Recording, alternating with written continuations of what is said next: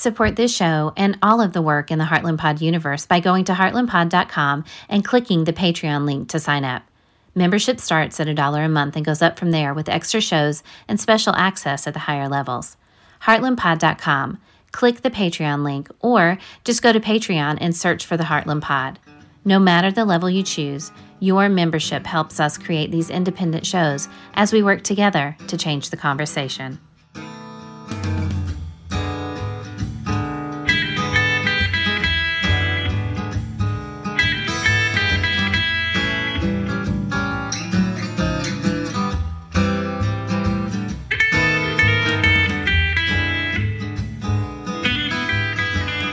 All right, welcome back for Talkin Politics here on the Heartland Pod. This is Adam Summer. I am one of your hosts, one of your co-hosts. Sean Diller is here with me as well. Sean, man, how you doing? How was the week and what you sipping on? I am doing well. Thanks so much. I've got some coffee I brewed about 4 hours ago, of course. Nice. And yeah, the week was good. Trying to think of really anything monumental that happened. I redid the stain on this really shitty looking picnic table that's been sitting in our deck. That felt good. That's a good week. When a standout moment is like a good dull house project, that means you just had right, just a week, just a chill week. That's not a bad thing. Like all staining projects, it's like I've been meaning to do it for a really, really long time. Right. And the deck's just been, or the little table's just been looking, we get a lot of hail and then sun and wet in Colorado. It just looks terrible. But yeah, and then I made some ribs too on Friday. 6 hours. Nice. Dry rub. Yeah. Tis the How about season. You? Love the dry rub. Doing pretty good. Had an insane week. I'm sipping on water. We had one of my business partners at the law firm had some health issues, and so doing good. But anytime you have something like that unexpected, we're just insanely busy all the time. So it's the analogy that I think says it best is like, if you're talking about like race cars on a racetrack, like you don't have to put a cow on the racetrack, you just have to put a little bit of sand. Right. Right. That's all it takes. Yeah. And so we run pretty fast. And so, yeah, all it takes is a little bit of sand, but this was quite a bit of sand. So, but we got through the week and had a good family weekend. Benjamin, our oldest, our 8-year-old, was in a musical. He was in Shrek the Musical locally at a theater company that he's in. And actually everybody but me takes some kind of lesson at this place. It's a family affair. But he got to be in the musical, and it was great. It was really impressive. It was all like 18 and under was the entire cast, and just incredible quality. And they did 4 shows. They had 3 shows in 24 hours. And like I'd thinking back, like I was in a ton of stuff, when we were in high school, and like I never did 3 shows in 24 hours, like full length shows. Yeah. Like it was crazy. That's pretty wild. Did he do did he have a good amount of lines and they do costumes and makeup and all that kind of stuff? Yeah, it was the real deal. It was Wow. the full thing. He was in several songs, and he's the first person on the stage because it's Shrek, and so he played little junior Shrek at the beginning for this little scene. So he was very pumped, and he worked his heart out, and it was really, really cool to get to watch and to share that with him. So. Just a reminder to folks, this is our Monday show, our Talkin Politics show. So this is kind of the long form where we will take a look locally, regionally, and we'll zoom out broad to look at everything. You can catch more regional and local stuff on our other shows, especially the Friday show with Kevin Smith, the flyover view. That's where you're going to get the most truly regional look. Of course, Jess Piper's got Dirt Road Democrat, and sometimes she talks national. Sometimes she'll dig right into Missouri. So that's where we're going to start on today's show is here in Missouri. And let me give you one of these first. Talkin Politics. All right. So here in Missouri, we are going to start with a true false question. And the true false is this, Sean, which is that Missouri's Attorney General Andrew Bailey, the appointed in a series of appointed attorney generals, that he is essentially trying to win the game on one play. And in the process, he has shown the GOP's actual desperation to avoid abortion in 2024 as an issue. So to bring folks up to speed here in Missouri, we have the ballot initiative process, and that was a big thing on the table for the 2023 cycle for the Missouri Republicans, who have a supermajority and could have passed whatever the hell they wanted, but didn't.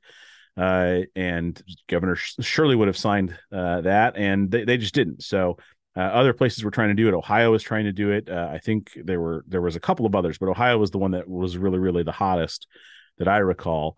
And so the question, why is this happening? Well, there's the abortion is a reason, ballot access is a reason, but the real hyper local reason is we got ourselves a primary, and that starts with P, and that's already a P, and that stands for pool. So there's trouble in Jefferson City for Andrew Bailey, because he's got a challenger named Will Scharf, who, aside from his hair, has a very impressive resume when compared to Mr. Bailey's, who's got a much better head of hair than Mr. Scharf's. But all of that aside, we have a primary, so Bailey's got to play those games. And on top of that broader picture of the GOP, with the polling issues on abortion. And meanwhile, if you look nationally, the Biden camp has, fashioned essentially a spear out of the issue of abortion. So what happened was, there is a group that is putting a ballot initiative together for 2024 for Missouri to put abortion on the ballot as an issue, a pro-abortion ballot measure. The Attorney General's office made a cost estimate that the Republican Secretary of State said basically called bullshit. It was just like, nope, that's not right. Secretary of State was very correct, Scott Fitzpatrick, and Attorney General essentially got his hand caught in the cookie jar. And then when he tried to pull it out, it got caught again and again and again and again. And now he is trying to play games essentially with court filings. The ACLU, the Missouri Independent, has some great reporting on this, and one of the headlines literally is ACLU calls shenanigans on Missouri AG's refusal to follow court order. He was ordered to within 24 hours to provide the certification language. He failed to do so. He filed an appeal, and Chuck Hatfield, a very smart Missouri lawyer who does a lot of stuff involving the state government, he basically said there's no precedent for this. So we're in uncharted waters. And it's just kind of a wild thing. So, Sean, pick it up from there. What do you take from this, and what do you think about the true false question about Bailey's essentially? I look at this as like you're down 14 and like try to score a 100-yard touchdown. It's not worth more points.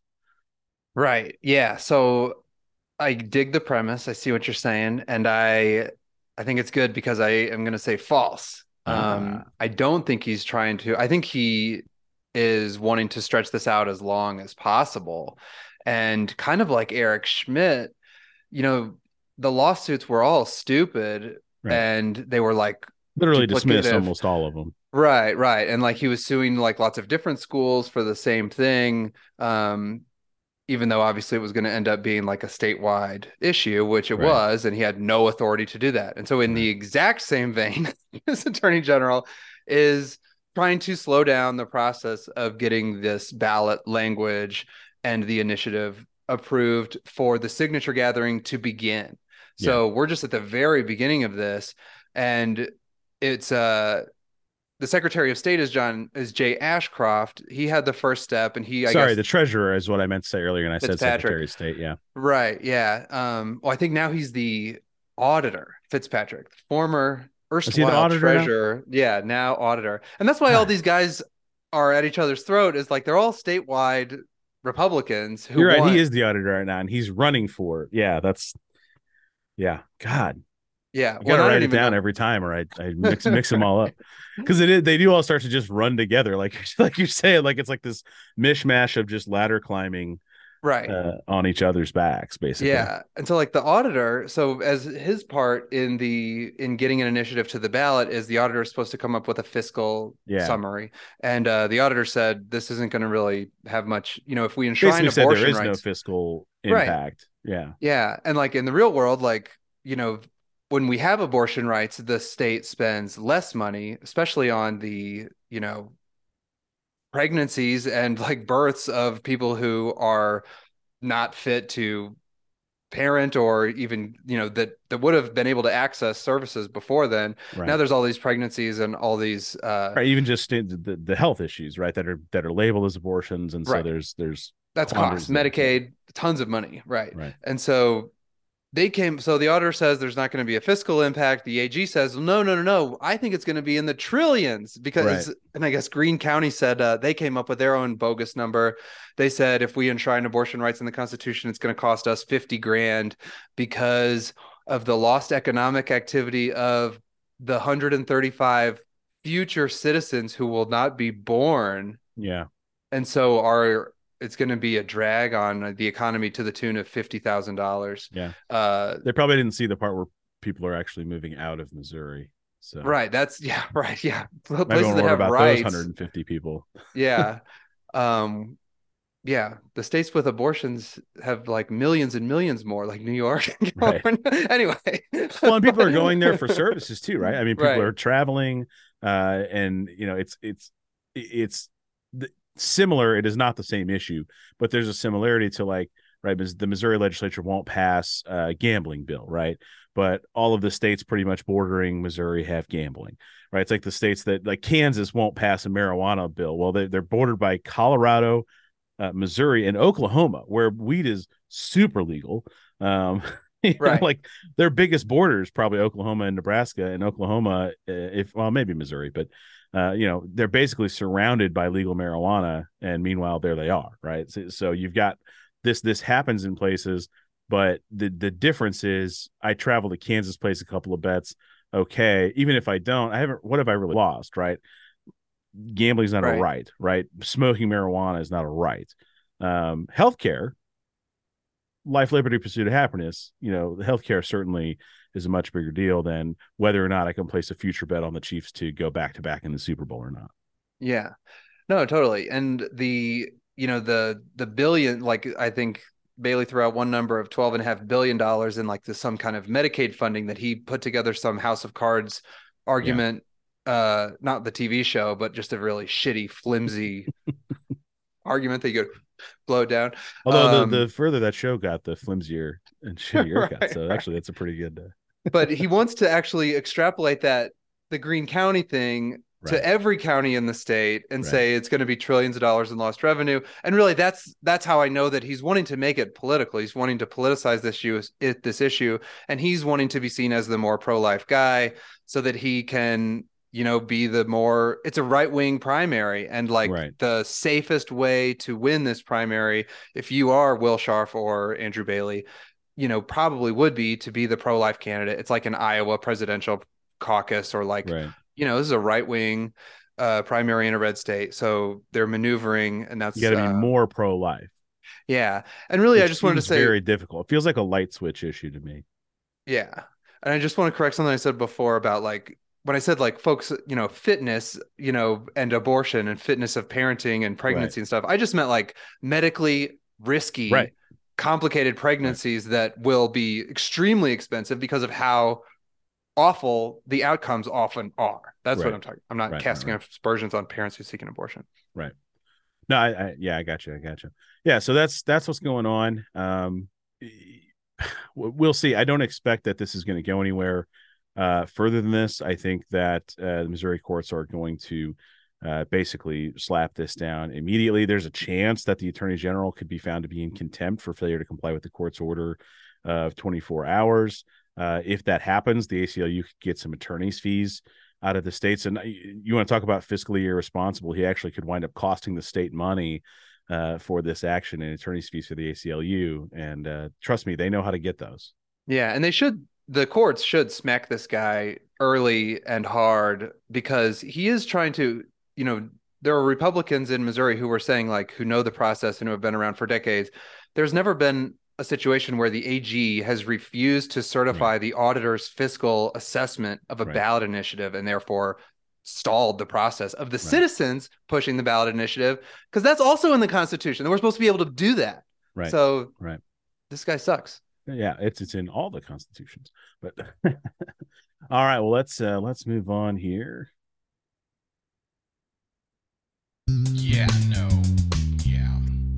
we've got a yeah, no, and this one's not a super long one. I think it sets itself up very nicely. New McCarthyism erased from existence.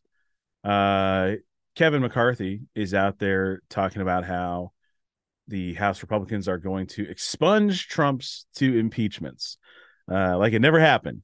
So, like in Missouri, when marijuana became legal, expungements started happening. And in fact, I can tell you for sure, because I've got some old cases with folks that had charges where I was the lawyer on the case, and I've seen those come through where it boop, boop, boop, and I get the emails, and so-and-so's record's been expunged and sealed, and off it goes. They're trying to do that with Trump's impeachment. So I guess so that Joe Biden can't say twice impeached. He has to say twice impeached and yet expunged on the campaign trail. I don't know. It just feels like a big yeah, no to me. Yeah, it is really funny because if they think that people are going to stop describing Trump as twice impeached and twice indicted now, Right. also, yeah, we're not going to stop saying that because they did happen. Yeah. And it's also really funny because, like, just recently, McCarthy told his fellow House Republicans to tap the brakes on their stupid Biden impeachment Right. ideas. Right. And so, is this like a conciliatory like offering to them? Yeah, you guys stop doing the Biden impeachment stuff, and I'll let you do the unimpeachment of Right. Trump. We're not going to pass any bills protecting Americans' right to a gas stove or any other bills at all. So let's do something that will be very complicated and slow, and no one will And know doesn't how matter if we dumb we pass it are. anyway. Right. Yeah. Yeah. Everybody can come to the microphone and do 5 minutes and get your soundbite and try to get on the news. And yeah. No, that's precisely it. Well, that was enough of that. Okay, let's move on to something of some substance here.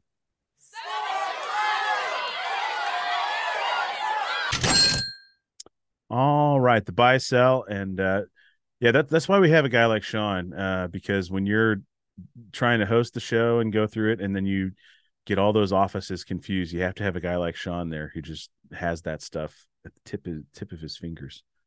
So the buy sell, the SCOTUS immigration ruling. Man, I am having trouble getting the words together. SCOTUS can't get it. Can't get it. All right. SCOTUS immigration ruling and 2024.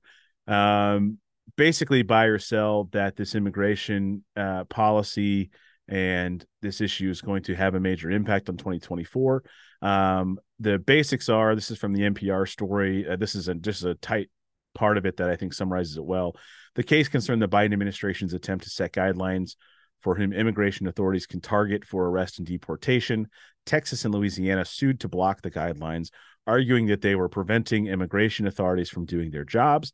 The Supreme Court held a vote of 8-1 that the states lacked standing to challenge the guidelines in the first place.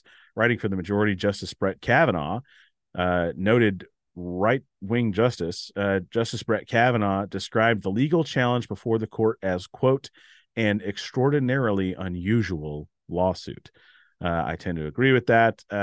If you take it further, however, GOP voters basically in every state think that immigration is a major issue. There's some good Gallup polling with details that I've dropped in the show notes, and essentially there's a plurality on the issue of immigration. There is not a majority position of good, bad, or up, down, or less, or more, or whatever. But 38% basically say we should have less, 31% say we should have more, and something like 33 or something like that percent say, yeah, whatever, just leave it the way it is. So that's what's going on. In the bigger picture, here in Missouri, Parson in 2022 proposed an immigration strike force, which I think is just hilarious. I love when guys like that who like the idea of Governor Parson putting on a strike force jacket is just, it tickles me. Oh God. And he did it about immigration? Yeah. Oh God. I know. Right. Oh Exactly. God. Yeah.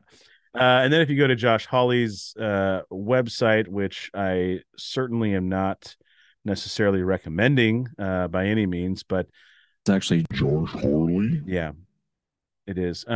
So if you go to his website, you'll see he has 10 separate news items in the last 2 years where he's either introducing legislation or doing some kind of a press conference, whatever it is. 10 times in the last 2 years, he's done something where he's got some media coverage on immigration. They say every state's a border state and things like that. So what do you think, Sean? Buy or sell it that this issue is not going anywhere for 2024? It's just sort of going to be there in that like 5 to 6 range of like important issues for people. Yeah. It's really interesting because immigration has long been the most important issue for a plurality of Republican voters. And Trump, in contrast with previous, losing GOP nominees, was really aggressively anti-immigrant. It was the first thing he did, right? I mean, literally came down the Exactly. staircase and called Mexicans rapists. Right. And so, since then, the idea of just loyalty to Trump on its own has kind of like become a really important issue in the Republican primary. So that's what I'm like thinking about. But I don't think it's going anywhere on the Republican side. And I think it is going to be a drag. It's going to continue to be a drag on their national prospects. I think it was a fluke that Trump won in 2016. He lost the popular vote, as we should all continue to remind ourselves. Right. And then Joe Biden flipped 5 states and got 7 or 8 million more votes than Trump. 8.3. Yeah. So, I think it's a loser for the Republicans. And I think that's why leading Republicans like George W. Bush and John McCain wanted to pass comprehensive immigration reform. Right. The DREAM Act, I'm pretty sure, I don't think it passed the U.S. Senate, but it came up to a vote in the full Senate, and it was filibustered. So anyway, it has support, and independents support sane immigration policy. And so I think this is a slap, the Supreme Court smacking a couple of red state governors, because, it takes me back to like, some of the civics stuff, not even law school, but like 9th grade civics. It's like, you can't really get the court, the executive branch gets to enforce the law, right? Right. So, you're right. It is a perfect like box theory, right? The legislature makes the law, the judiciary interprets the law when there are questions and conflicts, and the executive enforces the law. And that's immigration policy is standard law enforcement, right? It's federal law enforcement. Right. And you can't force the executive branch to make more arrests. Right. You can Which force is them specifically to. what Kavanaugh wrote. Right. Like you can force the executive branch. We have like all these cases on regulation like that apply the Chevron doctrine, right? And it's like, is the APA going outside of their congressional authority in making these rules that regulate, that constrain business? And then the court will say, yes, that's too far. You can't regulate people without congressional authority. This is different. This is suing the administration, saying, no, you need to arrest more looking people. For affirmative action. Right. Yeah. And the court is saying like, no, you can't sue us and tell us that we can somehow make ICE make more arrests. Right. Stupid. Yeah. And Alito descended. It's an interesting setup of, I've talked about this before on the show, and the way that Alito writes his dissent here, he's the only dissent, which I'd love to see more of those. Trust me, folks, if Alito's on the dissent, you're Clarence probably Thomas, a happy camper. Was with the Biden administration, and you weren't, Alito. But anyway, which is interesting because Alito's reasoning is actually very Thomas like basically. I mean, he made it up. No, it's the classic Jeffersonian Hamiltonian debate of the strong executive versus the congressional prerogative. Right? Does the executive have the broader authority, or is it a smaller authority, and is it a states' rights issue? Should states be in control? It's classic Jefferson Hamilton. That's basically it's the foundation of the federal government, right? Is the fight between Jefferson and Hamilton on the scope and breadth of the executive, and that was basically what it all came down to. And Alito said, sweeping executive power endorsed by today's decision may be at first warmly received by champions of a strong presidential power, but if presidents can expand their power as far as they can manage in a test of strength with Congress, presumably Congress can cut executive power as much as it can manage by wielding the formidable weapons at its disposal. And then he says that can't be the case. Yeah. right? That is not what the Constitution envisions. But it is, because like that's where he trips over himself, because Congress has the power of the purse, and we all know that. Right. Congress can Yeah, if they don't like how the president is using ICE, they could just defund it. Right. So he like dug his own hole and then like jumped in it. Right. And that's what 8-1 rulings are about. Right. Well, and not even that. Like, it's not even. I wonder why no one joined him. You know? Yeah. They were like, yeah, just that they could defund it. Not only does Congress have the power of the purse, they also could just change the federal immigration law. Right. They could change the underlying law in and of itself. It shall be a Class E felony to whatever. Yeah. It's just not that difficult. They could change it whatever they wanted. They could change the standard, right? They could say, hey, immigration isn't. We're gonna make a law that immigration isn't subject to probable cause, and we're going to let you test it against the Fourth Amendment because they're not citizens. So we're not going to give them the leisure of probable cause and search and seizure and all that stuff. We're going to say, nope, you get 0 on that. We're just going to start arresting people, right? That would probably not pass muster, but Congress could try it. They have the ability, they have the authority to try it.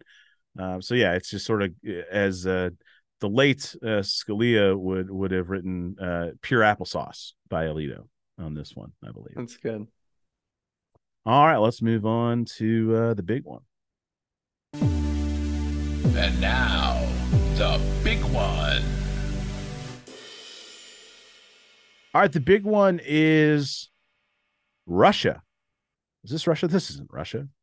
At least in terms of the 2024 politics and what it means for what we have in front of us. So the questions that I have in order, and then I'll get to a little summary, is impacts on smaller local races, impacts on Congress, impacts on president, right, for 2024.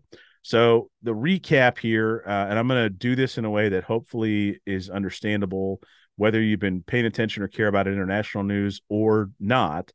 If you've seen Game of Thrones, this will probably make a little more sense. If you haven't, this might make no sense. Trying to follow this, I swear to God, did you ever read Crime and Punishment, Sean? Dostoevsky? No, I think I have a really cool looking old copy of it, but no.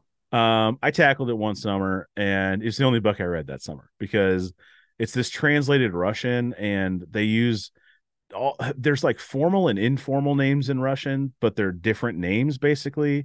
And so you have to kind of track all the names, and it's a very, very good book, but it's extremely hard to read for that reason.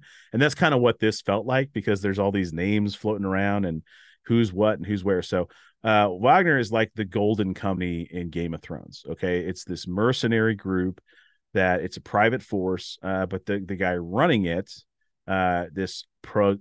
Yevgeny Prigozhin.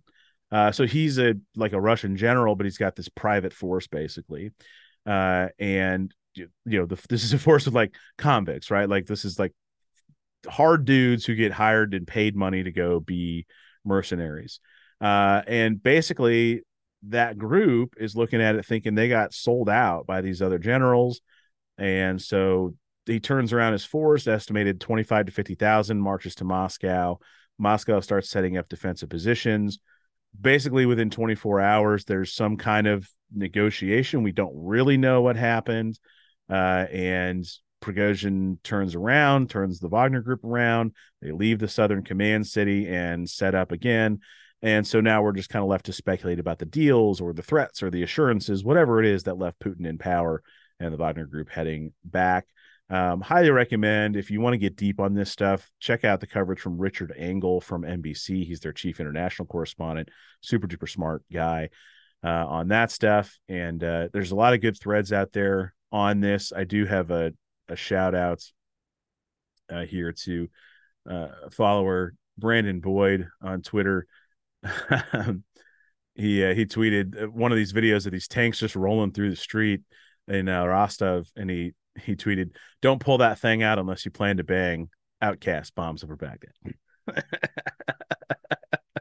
That's great. Yeah, I thought that was pretty well. What have you pulled from this? And then let's filter it through the races for 2024, and because it's not just this issue, right? This is sort of a flashpoint in this broader Russian Ukrainian issue, but this feels like one of those moments where the tide could really shift on U.S. feelings toward this whole thing. What are you seeing, and what are you taking from this so far? Yeah, I mean, well, when you put it that way, what am I seeing? What I was thinking all weekend was, you know, this is a Russia that I have heard about and read about from decades ago, but this is not a Russia that we've ever seen in our lifetime, Right. except when we were like little kids. Like Boris Yeltsin was the first democratically elected leader of Russia. He's the guy one before Putin. Right. Putin got the job after him and never gave it up.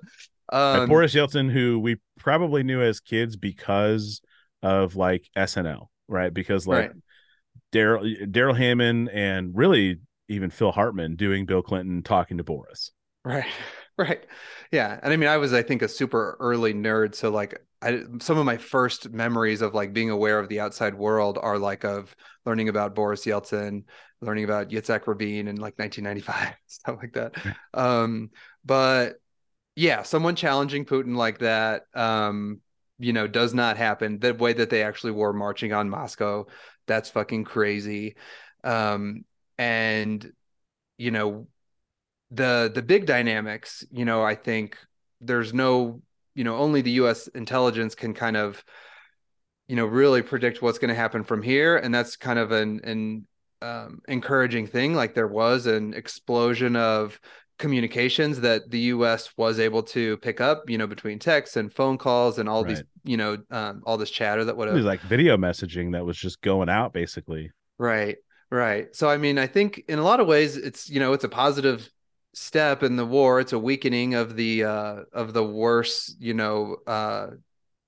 combatant in this conflict between Russia and Ukraine. Right. I think that when it comes to 2024,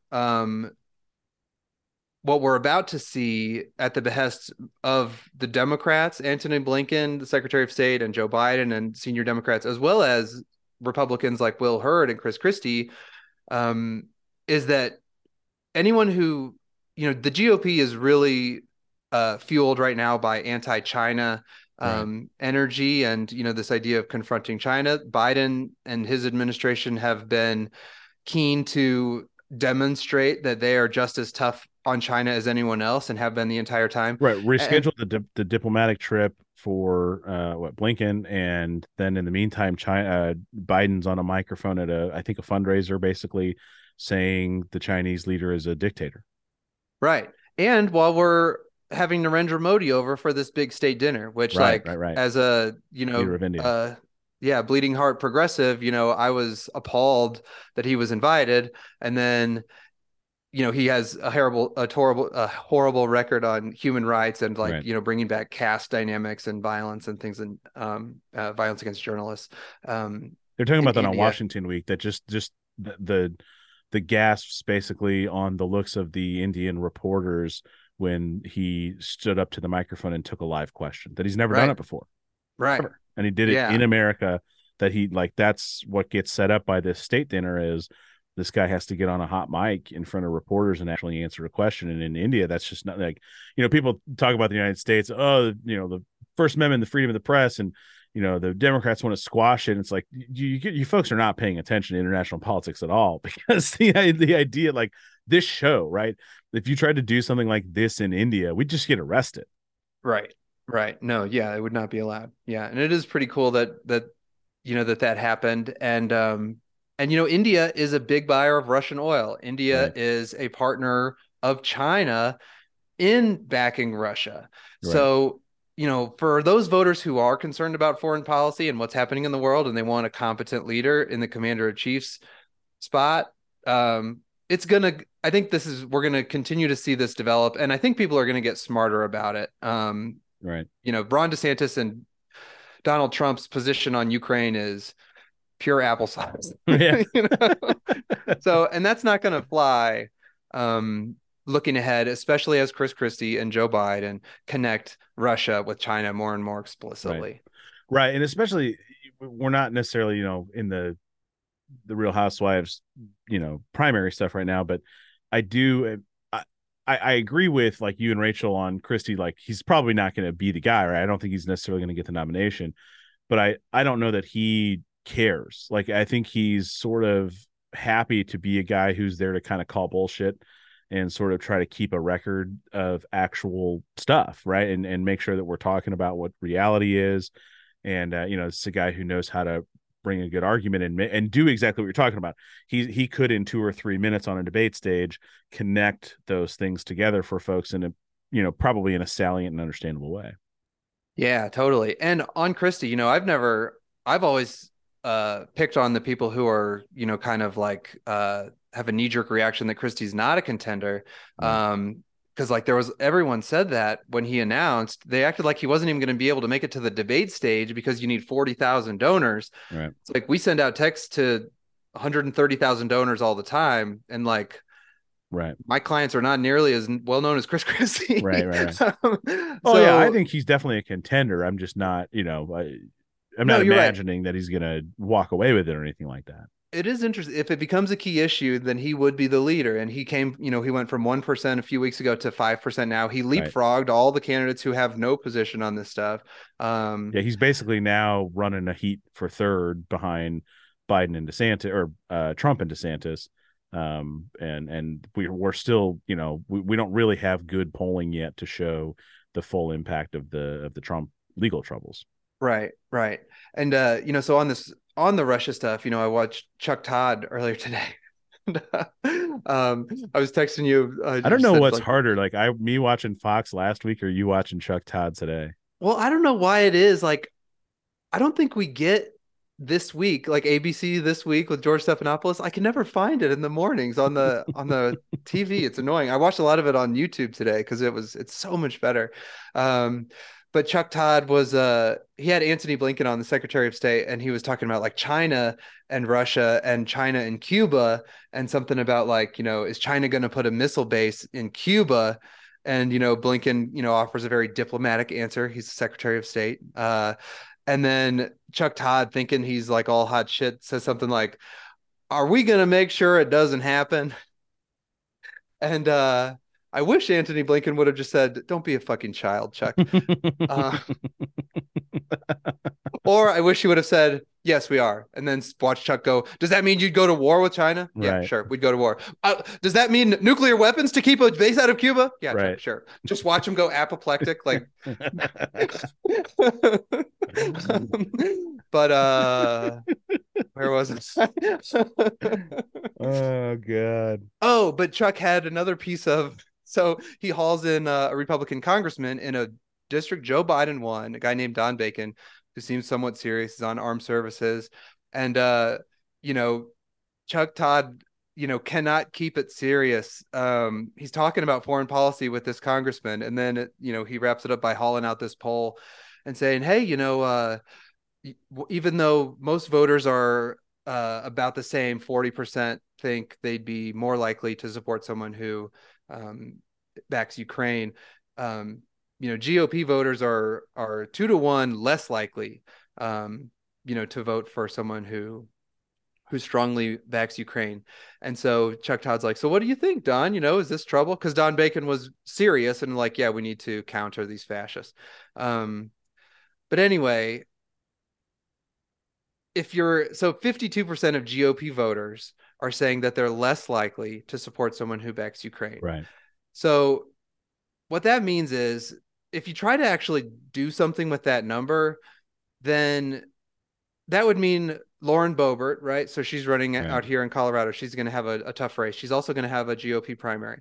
So if she only got 52% of GOP voters, because she's the one who's less likely to be on the Ukraine side. So let's see, she has the stronger position in the GOP, but it's only half GOP voters who feel that way. So she would get her ass handed to her if she went with the 52% of GOP. If 48% of GOP, so essentially half of GOP voters back the Ukrainian side of that conflict, that would tell you that, and a huge number of Democratic voters do.